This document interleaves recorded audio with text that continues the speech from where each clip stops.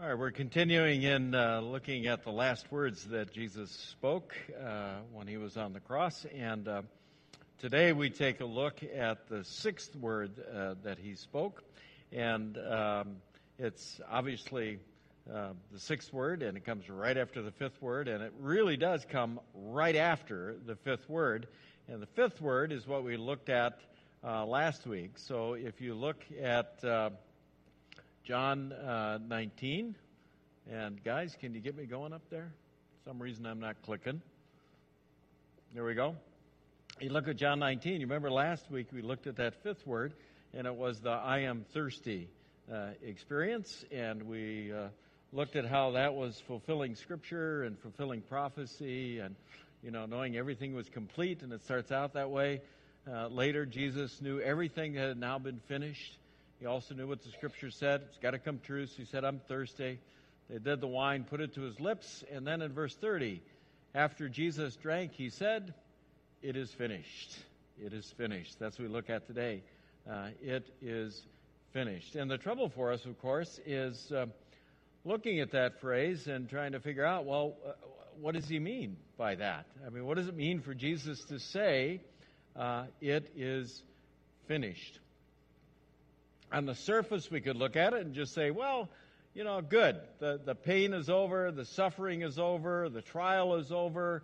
It's finally, the guy's going to get some relief because it's over and it's finished. And we could kind of do that, and it'd be true, right? I mean, that'd be true. It'd be the way it is. His suffering is finally complete.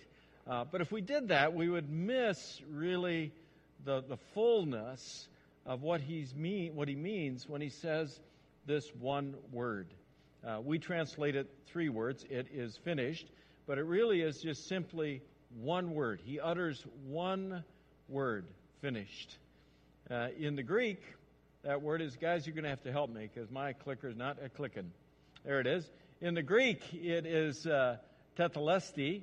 It means to end, to complete, to execute, to conclude.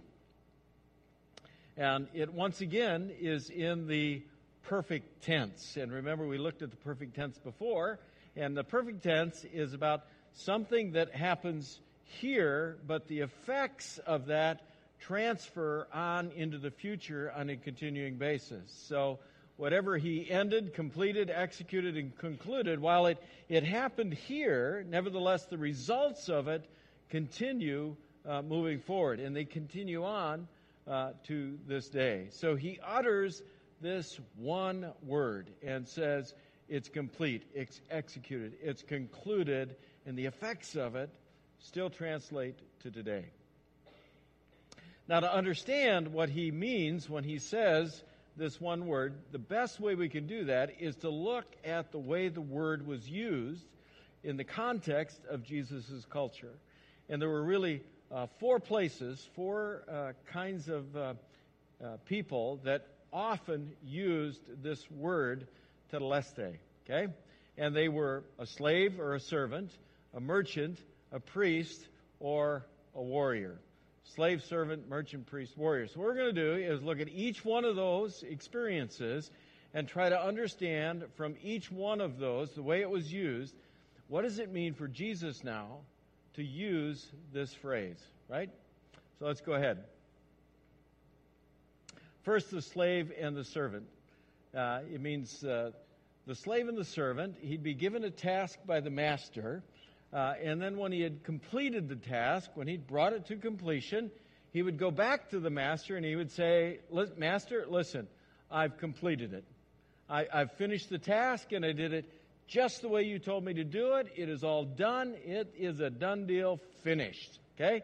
So, Master, I listened to you. I did what you told me to do. I did it exactly the way you told me to do it. And now it is finished.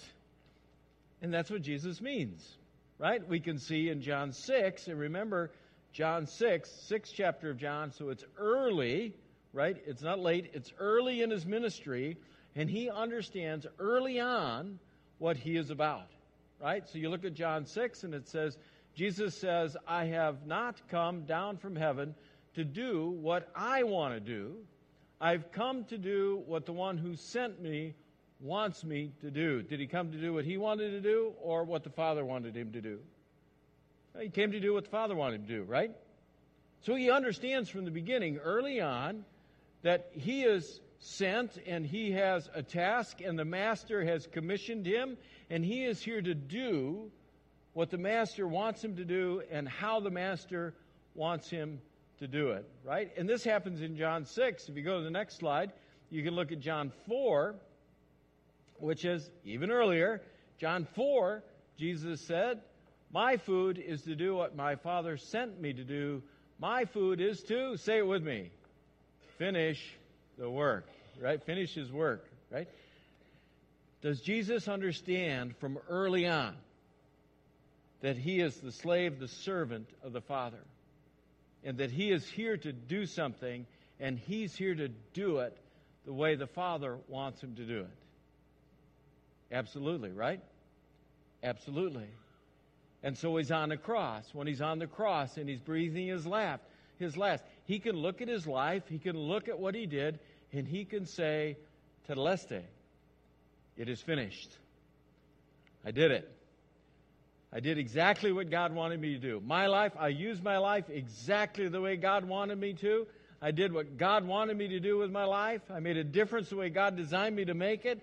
I have fulfilled the assignment that the Master's given me. It is finished." Wouldn't it be awesome to end your life and say the same thing? Wouldn't it be awesome to be able to come to the conclusion of your life and be able to look back over your life and be able to say, "It is finished. I did just what God wanted me to do. I did it just the way God wanted me to do it." Wouldn't it be great to look back over your life and be able to say, "My life was about something. My life meant an eternal difference. Tetelestai, it is finished." Difficulty for us is not many of us get to say that, right? Because we mess life up too often. We get involved in things that just take life in a different direction than the way God wants us to go. And so we look at the next character, right? Go ahead, guys. Advance me, will you? My clicker is not clicking, so you're going to have to walk me through. All right? The next one is the merchant, right? The next guy is the merchant. And the merchant used this term whenever something was paid in full, right? So he'd sell something and the person would owe him for it. And whenever the person would finally pay the last payment, right, then the merchant would stamp it, boom, paid in full, right? I don't know about you. I graduated from college and I graduated from seminary. And one of the things I achieved in that process was mounting up a good measure of debt, right? Anybody else in the room? Amen. I got at least a few people, right? Yeah. Managed to mount up some good debt. And I don't know about you, but I took the 10-year plan to pay that back, right? So every month for 10 years, I kept sending off a check. Every month for 10 years, I just kept sending off a check, paying that debt. I got to my last check. I got in my car. I threw the family in the car. Even though we lived in Wisconsin, I drove down to Belvidere, Illinois. I walked in the front door of Belvidere State Bank, check in hand, and I just wanted to walk up to that teller and put the last check down on that counter and watch them stamp it, what? Paid in full. Whoa! That was awesome good, huh? Paid in full. It's just what he did. It's just what he did. The debt that you and I could never pay, he paid in full. The debt you and I could never cover, he paid in full. Look at Mark 10. Even the Son of Man did not come to be served. Instead, he came to serve others. He came to give his life as the price for setting you free. Paid in full. Paid in full. Or you look at the next text, Colossians 2, and we're going to look at Colossians 2 a lot today. Colossians 2, great verse, powerful verse. Look what it says. At one time, you were dead in your sins. Your desires controlled by sin were not circumcised. So you're living it your way, doing it your way, right? Not like the servant saying, hey, I did it your way, master, it's all complete. No, living your way, doing your way, living according to your desires and your wants, right? He says, that's the way you were, and you were dead in doing that. But look at the next one. But God gave you new life together with Christ. How did He give us new life? How did He do that? Answer, He forgave us all of our sins. Paid in full. Stamped. Paid in full. What we couldn't do, He went ahead and did for us. What we couldn't achieve, He went ahead and achieved for us. Stamp. Paid in full. And we can live a new life. It means that whatever guilt you have, whatever shame you have, whatever stuff that's going on in your life that you've been carrying for a long time, you can let go of it. Why? Because of the last part. The last part says it was He forgave us. How did He do that?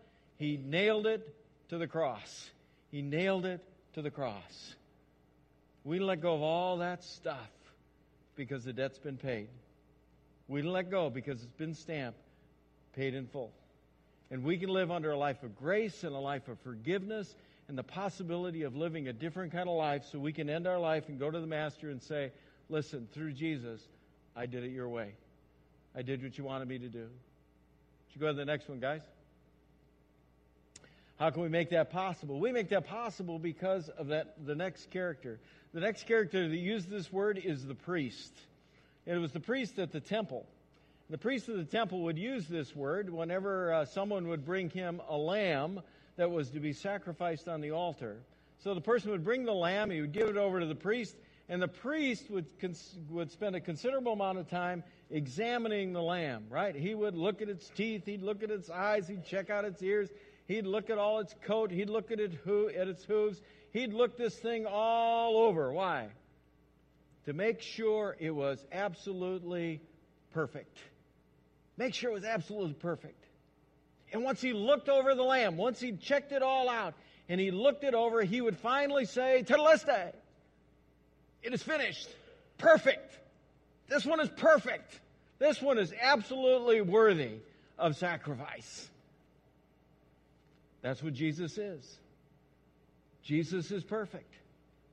When you and I aren't, He is. Look at Matthew 5. He says, do not think I have come to get rid of what is written in the law or in the prophets. I have not come to do this. Instead, I have come to fulfill what is written. He could do what you and I can never do. Perfectly fulfill the law and the will of the Father. I don't know about you, but I don't know how you're doing on those 10 Commandment things, right?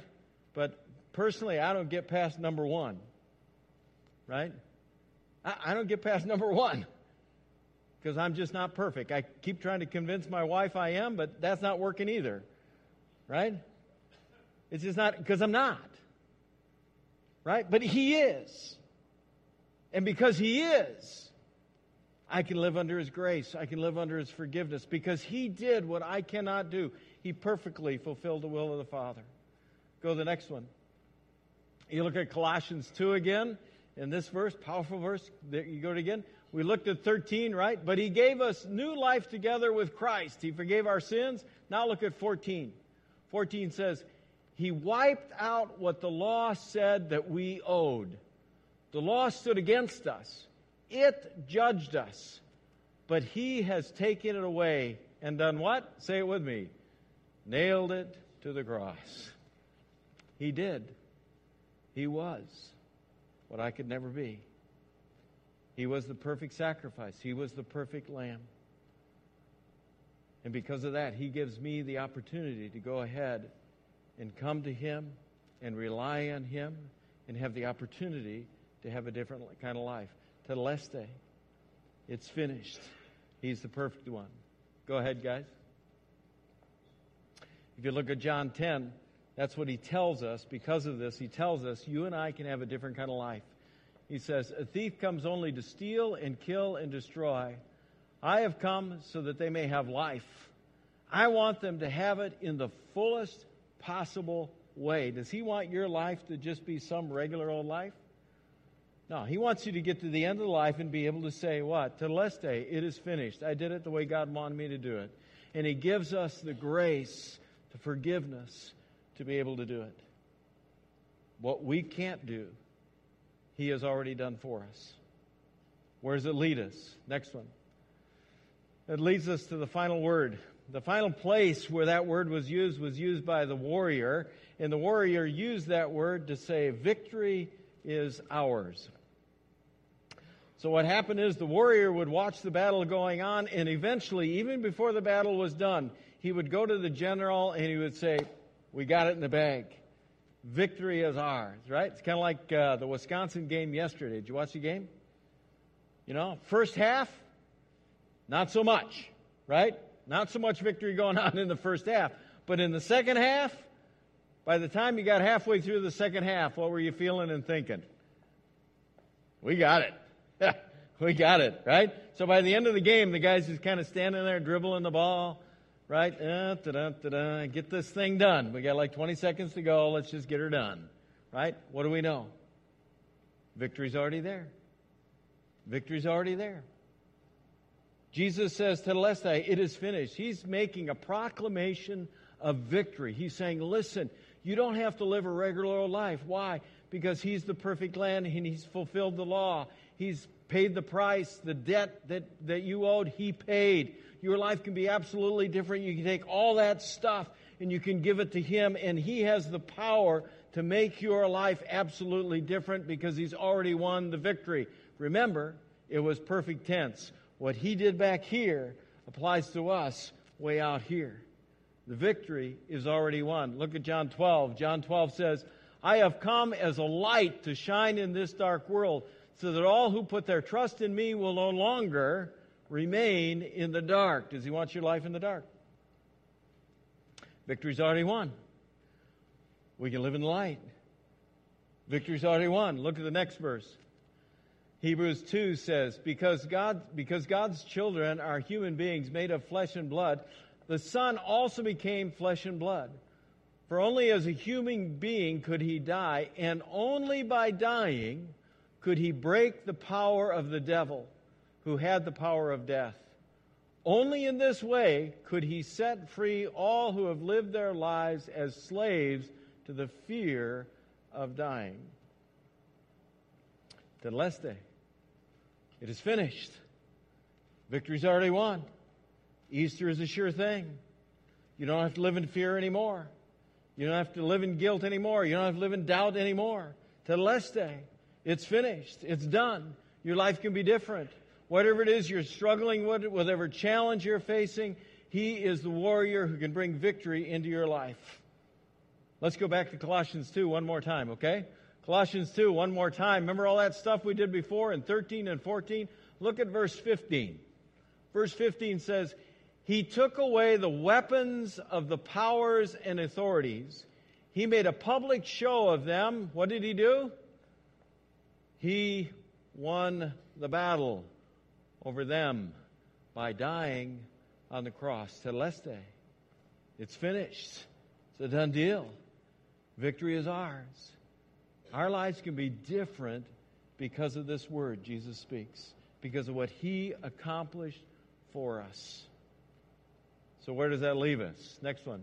Where does that leave us? It leaves us with a huge question over our lives, right? We circle back to where we started. Being able to end our lives and being able to say, it is finished. Being able to say, it is finished. That our lives meant something, did something greater than ourselves, just like Jesus did. So we got to ask the questions. Got to ask the questions. What is the unfinished work in your life?